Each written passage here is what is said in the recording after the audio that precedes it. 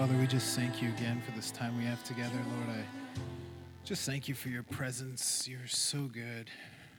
We just thank you for this time we have together every week to just worship you, to fellowship, to be in your presence. We just ask that this time together would be a pleasing, fragrant offering to you in Jesus' name. Amen. Amen. Wow, good times. This weather is interesting, isn't it? We have rain. But rain is always good. It's always, did you know after the flood, every time rain is mentioned in the Bible, it's always a blessing. Always a blessing. So we thank God for the rain. And yeah, it's a beautiful fall. How many are enjoying the leaves? Yeah, I love it out here. My goodness. Went for a drive to Quebec City last week with my parents who are visiting from Manitoba, and that's awesome. And we just so loved and enjoyed the beautiful colors out there. My goodness, if you've never been to Quebec City at this time of year, you got to go. It's a must. But anyway, I'm talking about the Holy Spirit. For those of you who are new here, we're in the middle of a series, but it's really kind of a general theme for this entire year, the presence-driven life. And really what I'm doing is, you'll notice that I have kind of series within this broader series. And so the first part of this theme, the Spirit series, we looked at the what's called the eschatological perspective, essentially the framework of the entire New Testament, and the significance of the Spirit in that. Then we moved on to salvation. Okay, so the Spirit's role in salvation in Christ. And now we're in life in the Spirit, which is essentially everything after you're saved. We're called to live our lives in the Holy Spirit. Everything to do with our Christian walk, whether it's ethics, whether it's just relational community. The way that the New Testament defines the people of God is this people of the Spirit. We talked about that before. But what I want to do today, since we're moving on, if you weren't here last week, Tricia and I talked about our testimony of life in the Spirit, essentially how we got here to Catch the Fire Ottawa. The last 10 years, how the Holy Spirit led us together in marriage and everything. And if you're interested, check it out. But today what I wanted to do is continue in this new part of the series, Life in the Spirit, starting off by talking about Jesus Christ as our example of somebody who completely lived his life in the Spirit. And he's our example, right? Like we're called to follow Jesus. And Jesus is perfect theology. So if he did something, we know we should be doing that thing, right? And so what I want to do to sort of build a foundation before we move on to other things, showing that this is how Jesus lived, okay? And some of you will recognize some of this material from other series and messages and stuff. I'm kind of bringing things together just to make it kosher, meaning Jesus Christ, right? He's our Lord and Savior, and we should live like Jesus lived. And sometimes we don't think about how dependent he was on the Holy Spirit. And if he was so dependent on the Holy Spirit, we should be dependent on the Holy Spirit, right? And so the statement here, from his conception to his resurrection, everything about Jesus Christ's life and ministry was a result of the Spirit's work. Everything. I'm going to let that linger for a second. Everything. I want you to think about this. Okay, I'm going to just give some statements. He was conceived by the Holy Spirit. Isn't that interesting? I have references up there. Matthew 1:18, Luke 1:35. If you look at the Christmas story, come on, we know this. It says that when the angel Gabriel visited Mary and all that, he says, the power of the Holy Spirit will come on you and you'll conceive by the Spirit. So the child will be called the Son of God. So in other words, the Holy Spirit is Jesus' dad. Isn't that interesting? Have you ever thought of it that way? But come on, we know now that the Spirit is God. Like he's God's Spirit, so they're one and the same. But that's how important it is, right? He was conceived by the Spirit. He was led by the Spirit. He was empowered to do ministry by the Spirit. He spoke the word of God by the Spirit, and he was raised from the dead by the Spirit. And the reason I kind of just skimmed over those is because we're going to go in more detail on those ones today to show you how important the Holy Spirit was in Jesus' life and how Jesus calls us to live the same, okay? So I want you to think about something. The one thing that made Jesus the Messiah was that he was anointed, right? If you don't know this, the word Messiah and Christ in Greek, so talking about Hebrew and Greek, both mean the anointed one, Okay, that's not his last name, Jesus Christ. Christ means the anointed one, the Messiah. Do you guys know what that means? What was he anointed with? The Spirit. Think about that. What made Jesus Christ, the Messiah, was that he was anointed with the Holy Spirit. So everybody in the Old Testament, the Messiah, they were looking for this ultimate man of the Holy Spirit. Okay? And I want to show you that, some messianic prophecies, because this is why the Holy Spirit was such a significant part of Jesus' life, and you'll see this all the way from his baptism till the end of his life. So what I want to do is just go through a few of these, okay? Most of them are from Isaiah, interestingly enough. But Isaiah 11, 1 through 3, this is a messianic prophecy. And look at how the one thing that they were looking for in the Messiah. A shoot will come up from the stump of Jesse, which was David's dad. From his roots, a branch will bear fruit. The Spirit of the Lord will rest upon him, right? That's what makes him the Messiah. And then this is the sevenfold Spirit of God, the Spirit of wisdom and understanding, the Spirit of counsel and might, the Spirit of knowledge and the fear of the Lord, and he'll delight in the fear of the Lord. So you see that the Spirit of the Lord resting upon the Messiah is going to be a characteristic. Isaiah 42:1, another messianic prophecy. This begins the servant anyway, sorry, it's escaping the words. But for the next 4 chapters, it's about the suffering servant. That's what I'm looking for in Isaiah. All messianic prophecies about Jesus. Here is my servant whom I uphold, my chosen one in whom I delight. And I want you to remember that phrase, because when Jesus' baptism, God alludes to this scripture. This is my son in whom I'm well pleased, in whom I delight. I will put what? My Spirit on him, and he will bring justice to the nations. Isaiah 61, 1 to 3. The Spirit of, this is a messianic prophecy. The Spirit of the Lord is on me because the Lord has anointed me. Remember that he's anointed with the Spirit to proclaim good news to the poor. He sent me to bind up the brokenhearted, to proclaim the freedom to the captives, release from darkness the prisoners. And you'll see later, Jesus quotes that as evidence that he is the Messiah. Now, I just want to show you this. This is the beginning of the book of John.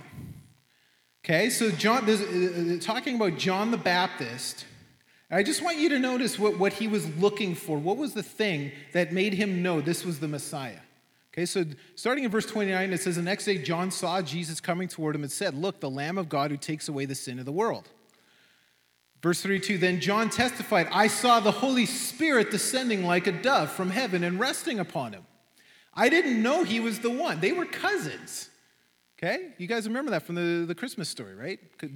Anyway, Elizabeth was Mary's. Okay. Anyway. So then she's like, wow, this is my cousin. Okay.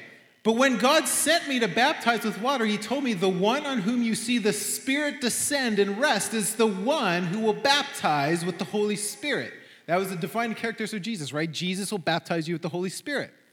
I saw this happen to Jesus, so I testify that he is the chosen one of God, right? He's fulfilling all these messianic prophecies. Some of them I just showed you. And that was the one defining characteristic. Oh, he's the chosen one because the Holy Spirit descended upon him. I love this verse. If you guys don't know who John G. Lake was, I didn't mention this today, but we have some new books, and The God's Generals is one of them. And the first one, the blue one, talks about all these people from the Pentecostal movement, like John G. Lake. This is what changed his theology and his life, this verse. Because he had so much sickness and death in his family, and he couldn't fathom what was going on. He was Methodist at the time. And out of frustration, I think it was his wife was dying, maybe it was his sister, he threw a Bible against the fire mantle, and it opened up to this, and his eyes went to this very verse. And I'll tell you why in a minute. Look at this. God what? Anointed Jesus of Nazareth with the Holy Spirit and with power, and how he went around doing good and what? Healing all, not some, healing all who were under the power of the devil because God was with him.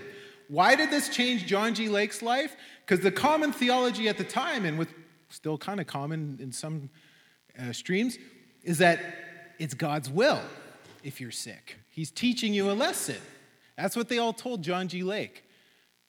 So if you're the problem is if you're praying for someone who's sick and it's God's will, you're praying against God's will. So then you're always in this constant, is this God's will? And all these ministers came and said, this is God's will that I think is your sister's dying. And he saw, he's like, wait a minute. Look at what it says. All healing, all who what? Were under the power of the devil. It's not under the, right? It's not God's will that people are sick. Jesus, part of his ministry is to heal everyone because they are under the power, meaning that sickness is of the devil. You don't put up with sickness. That's what did Jesus do? Jesus went around healing everyone of all sickness, casting out demons, preaching the kingdom. That was his ministry. Why? Because healing is evidence that the kingdom's here, and that means sin, sickness, and disease is of the enemy. That was for free. My point was that, look, the defining characteristic, this is Peter preaching to the Gentiles, the first time the Holy Spirit came to the Gentiles in Acts 10, and this is how he's summarizing the gospel. Jesus Christ was anointed with the Holy Spirit and power. This was what defined his ministry. Okay, so being anointed with the Holy Spirit is what made Jesus the Messiah, is my point. Okay, so not only was the Holy Spirit the defining characteristic of Jesus' life and ministry, he was also the defining characteristic of true, think of the name, Christians. We just learned what Christ means, right? I remember Chris Velton, where at Bethel, used to say it means little anointed ones. Because that's what it means.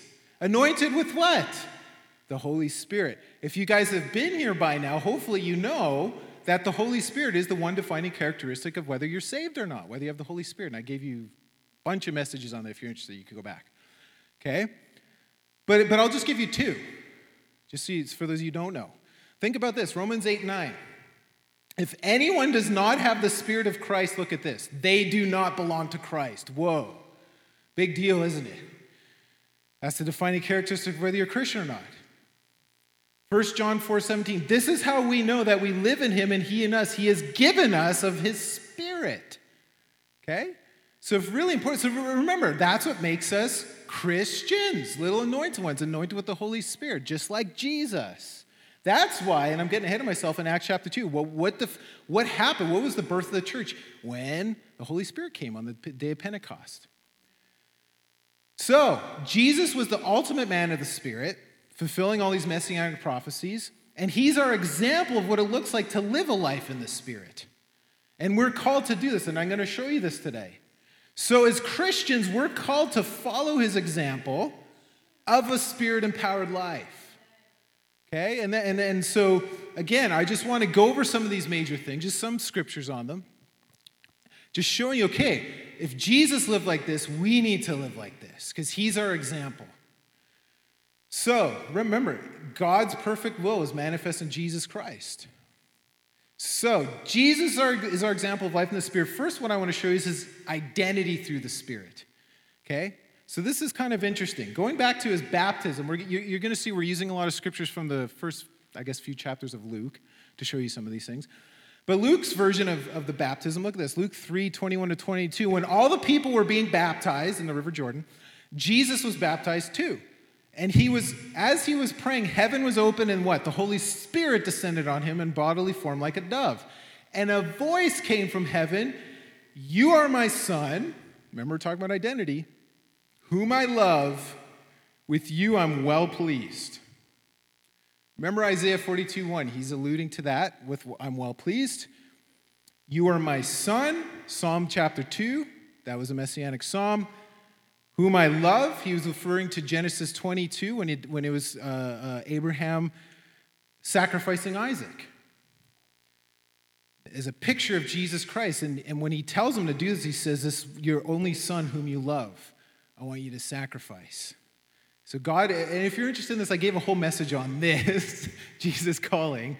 It's like the third message in the Kingdom of God series, like last year around this time, but if you're interested. But anyway, the point is Jesus' identity through the Spirit, right? The Spirit comes and what happens? God says, "You're my son whom I love, and you I'm well pleased." The point is, notice that God's affirmation of Jesus as his son and his expression of love to Jesus happened after he was anointed with the Holy Spirit. This happened at the same time. Heaven opened, the voice came. And this is the same for us. This is why I'm showing you this. God adopts us as his sons or as his children and expresses his love for us through his Spirit. Romans 8. This is an amazing chapter. I recommend you just meditate on this chapter. It's one of my favorites. I'm just going to show you from verses 14 to 17. Remember, we're talking about getting our identity from the Spirit. For those who are led by the Spirit of God are the children of God. Isn't that interesting? Those who are led by the Spirit are the children of God. So, being led by the Spirit is important, isn't it? The Spirit you receive does not make you slaves, that you live in fear again. Rather, the Spirit you receive, look at this, brought about your adoption to sonship. And by him we cry, Abba, Father. So remember, that, right? By the Spirit we cry, Abba, Father. So in other words, the Spirit that witnesses with our spirit that we are his children. We're getting his identity from the fact that we have the Holy Spirit. The Spirit himself testifies with our spirit that we are God's children. Now, if we are his children, we are heirs, heirs of God and co-heirs with Christ. Think about that. Co-heirs with Christ. Isn't that amazing? So just as Jesus was God's son,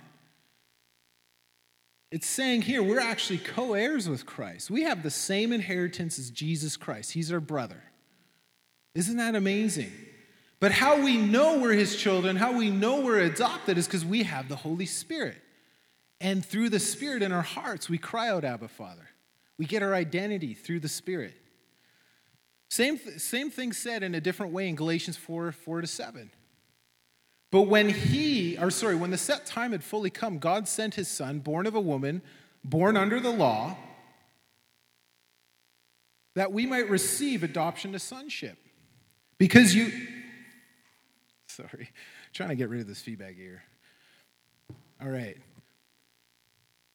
Okay, to redeem those under the law. This is what Tricia was talking about. That we might receive what? Adoption to sonship. Because you are his sons, God sent the Spirit of his Son into our hearts. The Spirit who calls out, Abba, Father.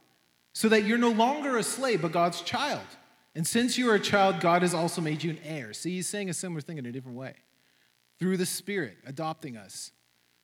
But look at this. Not only is it a fact that we're God's children and we get this revelation we're his children by the Spirit, we also experience his love, the Father's love, tangibly through the Holy Spirit, affirming us as a son. Remember what he said to Jesus. This is my son, whom I love, with him I'm well pleased. Right? And when the Holy Spirit came upon him, the same thing happens to us. God's showing us by his Spirit we're his sons, and then he's also revealing his love in us.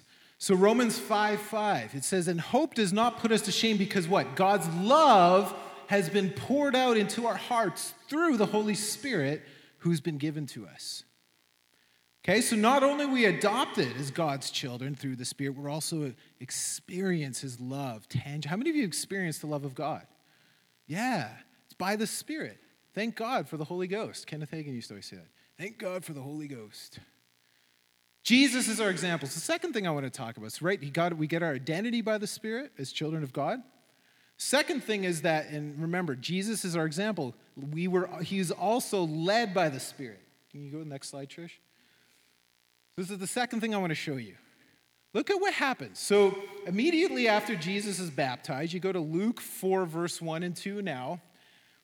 Now Jesus, full of the Spirit, because he was just baptized and the Holy Spirit, left the Jordan and what? Was led by the Spirit into the wilderness where for 40 days he was tempted by the devil.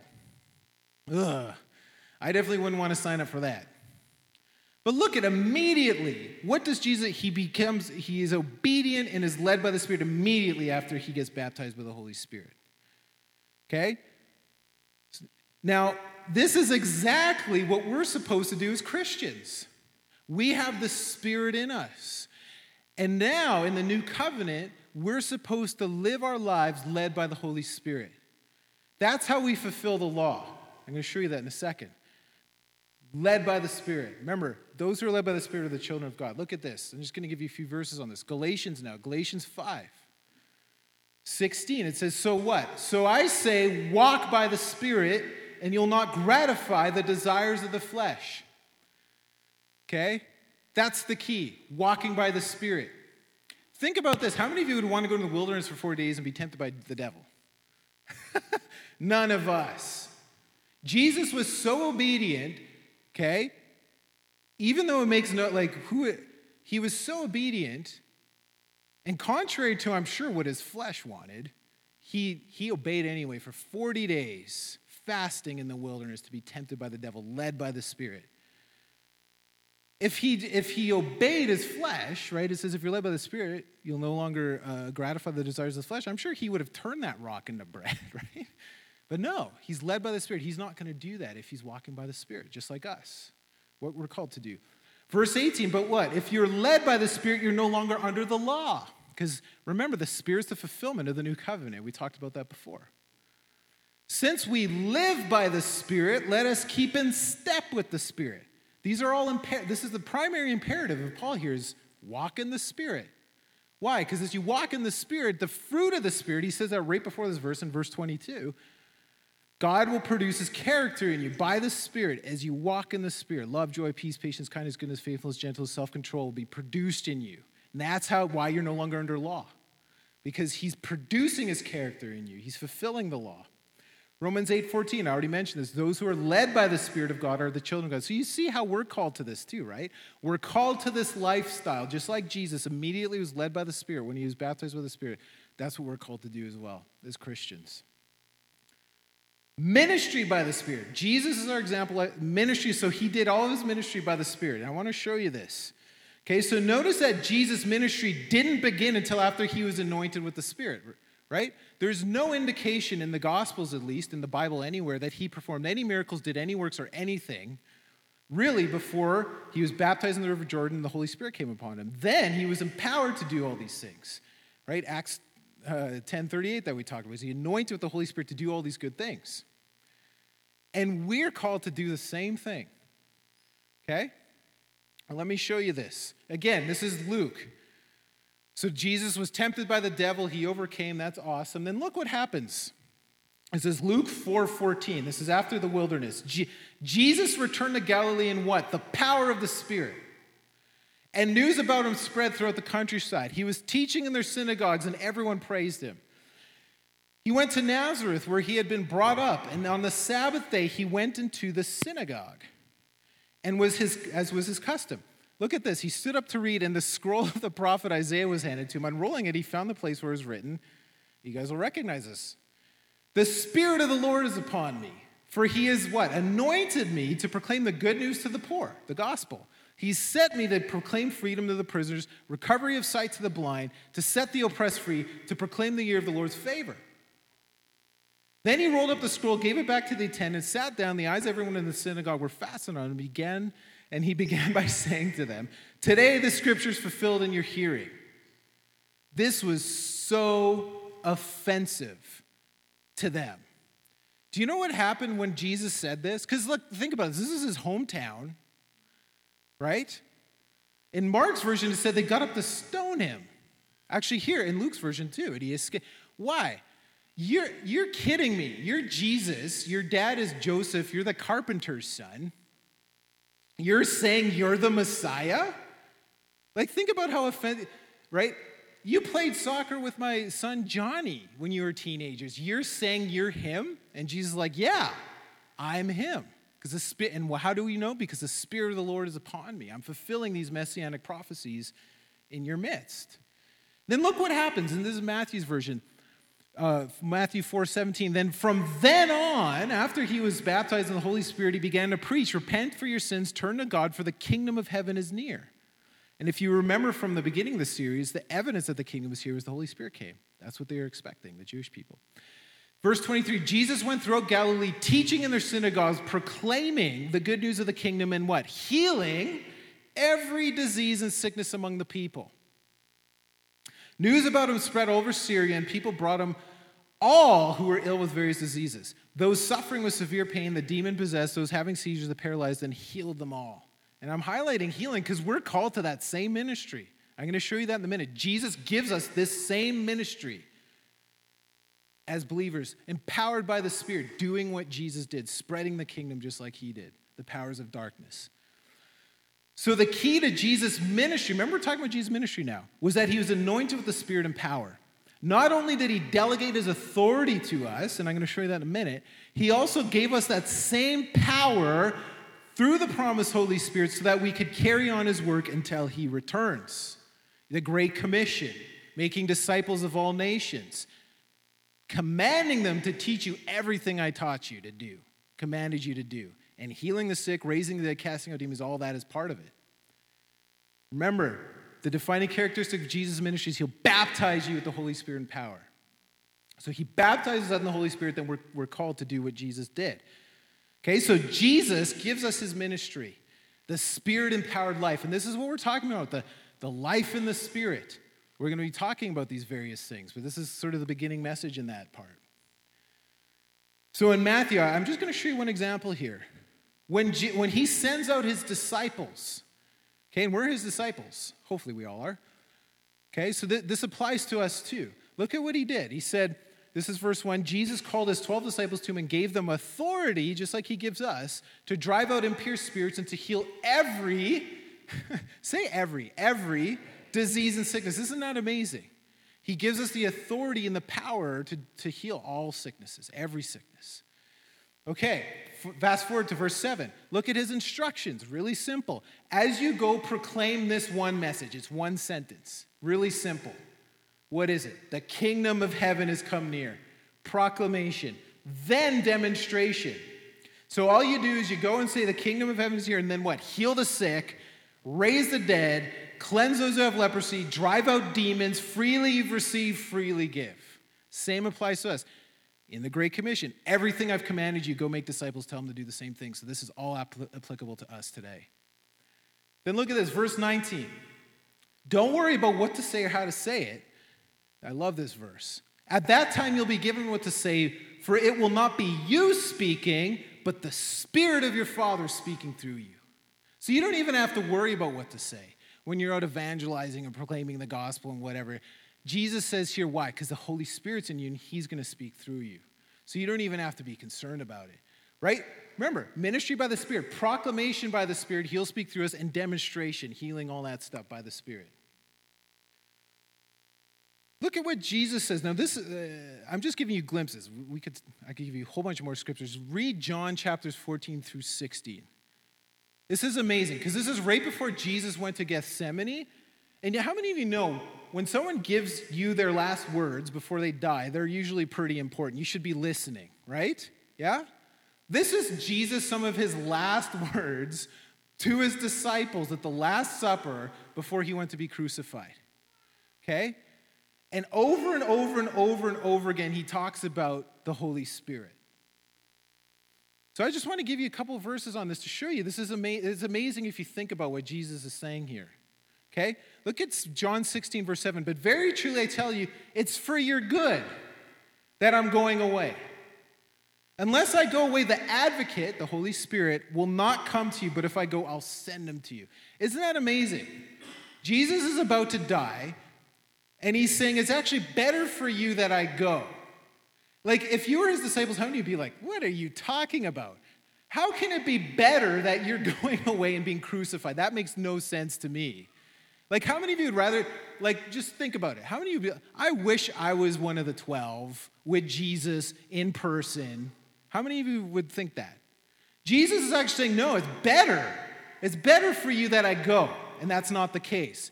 Why? Because if I don't, the Holy Spirit won't come.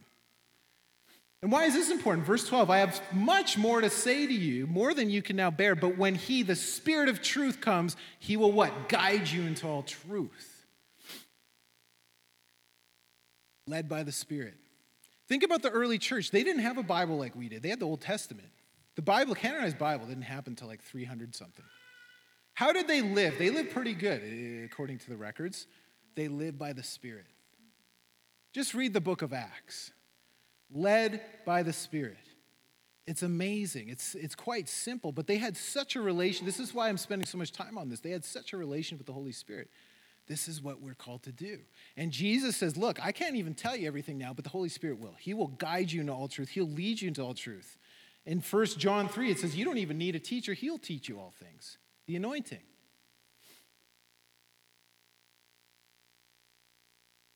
Luke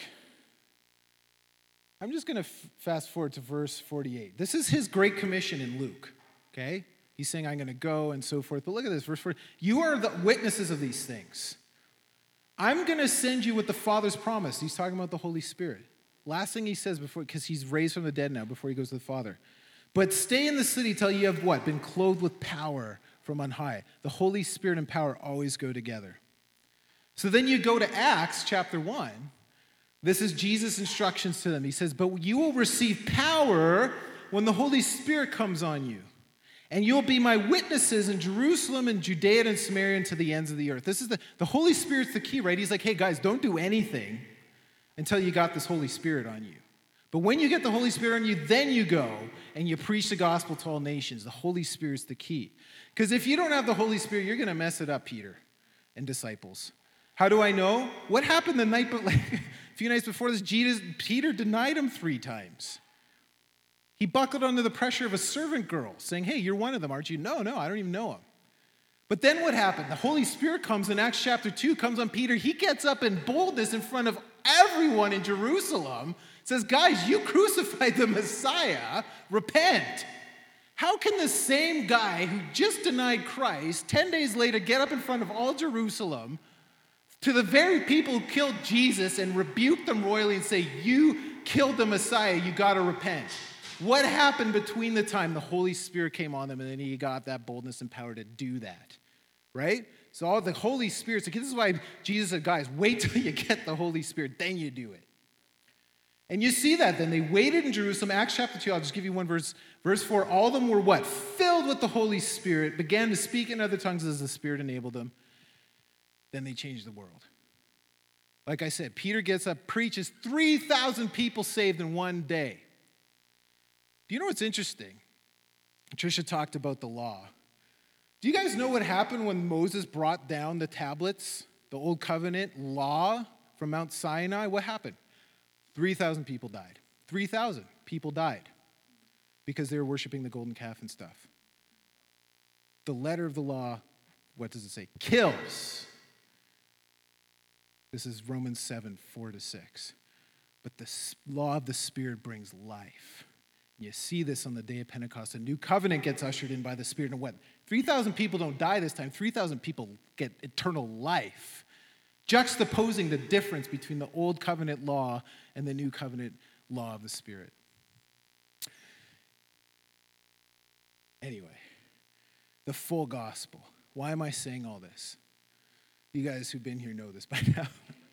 Getting back to our Spirit-empowered roots is why I'm saying all this. You see how important this is? Jesus lived this way and said, you live the same. Wait till you get the Holy Spirit, then you go and do the stuff I did. Heal the sick, cast out demons, proclaim the good news, right? All the things that he did as Christians, little anointed ones, you're to do the same thing. Now, I could just read the entire book of Acts to you and to prove my point. So I recommend you just read that book. Okay? And you'll see, okay, it's all over the place. You don't even have to be convinced if you read the book of Acts. But I do want to just give you a few scriptures that I love to show you that this is how they operated. Okay? Now, so just as the baptism of the Holy Spirit would initiate Jesus' ministry on the earth, the baptism of the Holy Spirit is the event that marked the birth of the church, Acts chapter 2. After this, the disciples continued Jesus' ministry, and God verified the gospel's truthfulness by a display of his power through the ministry of the Holy Spirit. In fact, you look at the Great Commission in Mark 16, it says, these signs will follow those who believe. In my name, you'll speak in new tongues, you'll cast out demons, you'll heal the sick, right? What's the point? Proclamation, demonstration. They go hand in hand, and that's how we're supposed to do it. That's how we're supposed to evangelize, okay? So the disciples' Spirit-empowered words, remember, don't have to worry what to say. The Holy Spirit will speak to you, through you, was regularly accompanied by Spirit-empowered miracles as well. And here's a few verses hopefully you guys know by now. Romans, I love this. This is Paul summarizing his entire ministry. And look at how he defines the full gospel. Romans 15, 17 through 19. Therefore, I glory in Christ Jesus in my service to God. I will not venture to speak of anything except what Christ has accomplished through me in leading the Gentiles to obey God by what? By what I've said and done. Both. Proclamation, demonstration, just like Jesus. By the power of signs and wonders, through the power of the Spirit of God, so that from Jerusalem all the way to Illyricum, I have what? Fully proclaimed the gospel of Christ. The full gospel includes proclamation, demonstration. Okay? So we, for the most part, have been preaching a partial message if we have not been doing the demonstration. That just like Jesus did. The kingdom of God is near, and then he healed the sick and cast out demons and all the stuff. 1 Corinthians 2, 4-5, Paul says, my message and my preaching were not with wise and persuasive words, but what? With a demonstration of the Spirit's power. Why? So that your faith wouldn't rest on human wisdom, but on the power of God. So important, because you can't argue with an encounter. You just can't. And that's what Paul did it. Preach it, demonstrate it, bam, you're saved. Not this trying to go to their level of using persuasive wisdom to try and convince you that this is true. Because you can't. Anyway, look at this. This is the first mention of the Holy Spirit in the Bible, because this is the oldest book in the Bible, 1 Thessalonians 1, 4-5. Look what Paul says. He's talking about their conversion.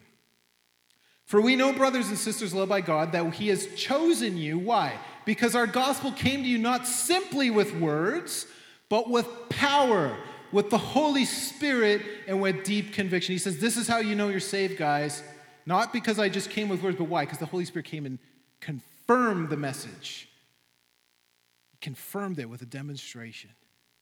Getting back to our Spirit-empowered roots. This is how the New Testament church operated. Why? Because this was what Jesus did and what he told us to do. Okay, and this is why it's so important that we get back to that so that we can actually preach a full gospel message.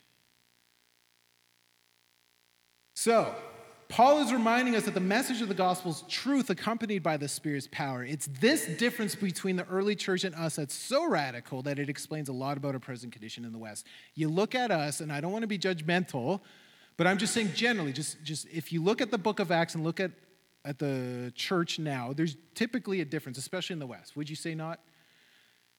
What is the difference? I think this is it. This is why I'm spending a whole long series on the Holy Spirit, because this is it, the missing element. We need to get back to our Spirit-empowered roots to be effective in this world. We need to get back to our mandate to live like Jesus did and to spread the gospel, not simply with words, but with a demonstration of the Spirit's power. So what should we do in light of all this? What did Jesus do? You guys remember that? What did Jesus do? So based on this message, what did Jesus do? Jesus lived a Spirit-empowered life. But we can get some keys. Okay, well, how do you actually do that then? That's a good question. Now, this is just a summary of everything. You remember, everything Jesus did from his conception to his resurrection was a result of the Spirit's work. Okay? Jesus gives us a clue in Luke 11. The first message in this series, way back in April 3rd, I have the link in the next slide. I give a whole message on this because this changed my life. If you guys heard my testimony last week when I got that dramatic encounter, February 2nd, 2007, 5 hours, the Holy Spirit, tongues, everything. Before that was a season, I got a hold of this teaching of Jesus teaching on prayer, asking, seeking, knocking, and went for it. And then the Holy Spirit came and it changed my life forever. If you're interested, you can hear the message last week. Listen to what Jesus says. So Jesus is praying. That's a key. Jesus is praying one day. This is Luke 11:1. In a certain place, when he finished, one of his disciples said, Lord, teach us how to pray. Like John taught us, come on, this is one of the most probably important scriptures on prayer. Jesus Christ the Messiah actually answers this and teaches them how to pray. How many think that's important? So that's why, so if you want, that whole message I give on this, I go through it all, but I want to fast forward to the last verse in his teaching on prayer, actually the last two verses. Okay, so Luke 11 for the purpose of today, this application. Luke 11:11. Which of you fathers, if your son asks for a fish, will give him a snake instead? Or if he asks for an egg, will give him a scorpion? If you then, though you're evil, know how to give good gifts to your children. Look at this. How much more will your Father in heaven give the Holy Spirit to those who ask him? Isn't that interesting? Jesus teaches how to pray. What does this tell you? Jesus, in the context of how to pray, says ask for the Holy Spirit. How much more will the Father give the Holy Spirit to those who ask him? This is when Jesus is praying. The implication is Jesus asked for the Holy Spirit a lot, didn't he? How much more will the Father give the Holy Spirit to those who ask him? He's telling us to do the same. Jesus lived by the Spirit, and we're supposed to live by the Spirit. Jesus, how do you pray? Ask for more of the Holy Spirit. God will give them to you, promised. See, when I got a hold of that and I went for it and actually did it, it happened. Go figure, right? Dramatic, crazy encounter, stuff I've never even heard or thought of before, as a function of getting a hold of this and actually doing what Jesus said to do. Now, I want to say this, is that it's not a one-time thing. You can get, in fact, in John 3, it says God gives the Holy Spirit without limit. There's always more. Ephesians 5:18, it says, don't be drunk on wine, which leads to debauchery, but be filled with the Spirit. It's a continual present tense, be filled with the Holy Spirit. Why would he say, he's talking to Christians, why would he say that if it was just a one-time thing and that was it? See, a lot of people think it's just, okay, I was baptized in the Spirit once, like 50 years ago, and that's it. No. Never ends. There's always more. There's always more. You see this in the book of Acts. Acts chapter 2, they got baptized in the Spirit. Acts chapter 4, they pray for boldness, and what? It says they were all filled with the Spirit, and that place was shaken. The same people who were filled with the Spirit on Acts, Pentecost, were filled with the Spirit 2 chapters later. Why? You can be filled with the Spirit and be filled with the Spirit over and over. It's a continual thing. Why stop? There's always more. So when Jesus says, how much more will the Father give the Holy Spirit to those that ask, how many of you think it's wise to ask? Especially if we're supposed to be living a Spirit-empowered life. If we're supposed to walk by the Spirit, be led by the Spirit, keep in step with the Spirit. Right? And so my question is, what would Jesus do? This is what he told us to do. And I'm guessing this is what he did because he was praying, and this is how it teaches how to pray, and this is what he says. So this is what I want us to do in our own lives, but even today. Pray for more of the Holy Spirit in our individual lives, in our church. That will transform the world, I guarantee. 12 people got, I guess there's 120 got baptized in the Spirit and turned the world upside down. Okay? So that's what. So if you're interested, this next slide, I'll post the slides if you want the first thing, but it's also online, ctfottawa.com or a podcast. How do you pray for more of the Holy Spirit? You just ask. That's what Jesus said. You just ask. What I want to do today is finish and give us the opportunity, if you'd like, to pray together for each other for more of the Holy Spirit. And I've said this before, Paul and others' prayers give us keys in probably how we should pray. At least gives us a clue how they prayed. Look how much Paul prayed for the Holy Spirit. He started every one of these 3 apostolic prayers praying for the Holy Spirit. So what I want to do, if you would like, is get in groups of 2 or 3. If you can stay. If not, it's cool. And pray for more of the Holy Spirit in our lives. Lay hands. It says lay hands and you'll receive the Holy Spirit. Pray for each other. Pray for your church. Pray for your family. Okay? And if you're like, I don't know what to pray, here's some prayers you can pray. Ephesians 1, I have the full prayer. I just have the first verse in each one for all intents and purposes. But if you have a Bible, you can pray the whole prayer over each other. I recommend that, the apostolic prayers. Ephesians 1:17. Look at this. I keep asking of the God of Lord Jesus Christ, the Father, may give you the spirit of wisdom and revelation so that you may know him better, intimacy with God. Ephesians 3:16-21. I pray that out of his glorious riches he may strengthen you with power through his Spirit in your inner being. Power. Colossians 1:9. We continually, remember it's a continual thing, not just once, ask God to fill you with the knowledge of his will through all the wisdom and understanding that the Spirit gives. Okay? So, on that note, if you'd like to participate, stand up and find someone, whether it's someone by you or if you just feel led to go to someone. If you'd like to participate, just stand up, congregate towards each other. If you're on the prayer team, feel free to go and pray together. If you're not comfortable with this, no pressure. But we want more of the Holy Spirit, okay? So I encourage you to do this if you like.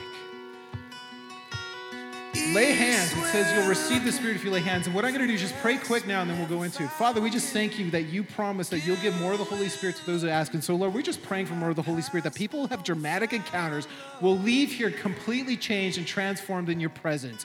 Lord, we just thank you that you confirm the message of your word through signs and wonders. So we're believing for dramatic, life-changing encounters now as people pray, lay their hands, and Lord, may they never be the same. And we're believing for an amazing fruit and Spirit-empowered life as a result of this in Jesus' name. So go for it, guys. We'll just put on a song and then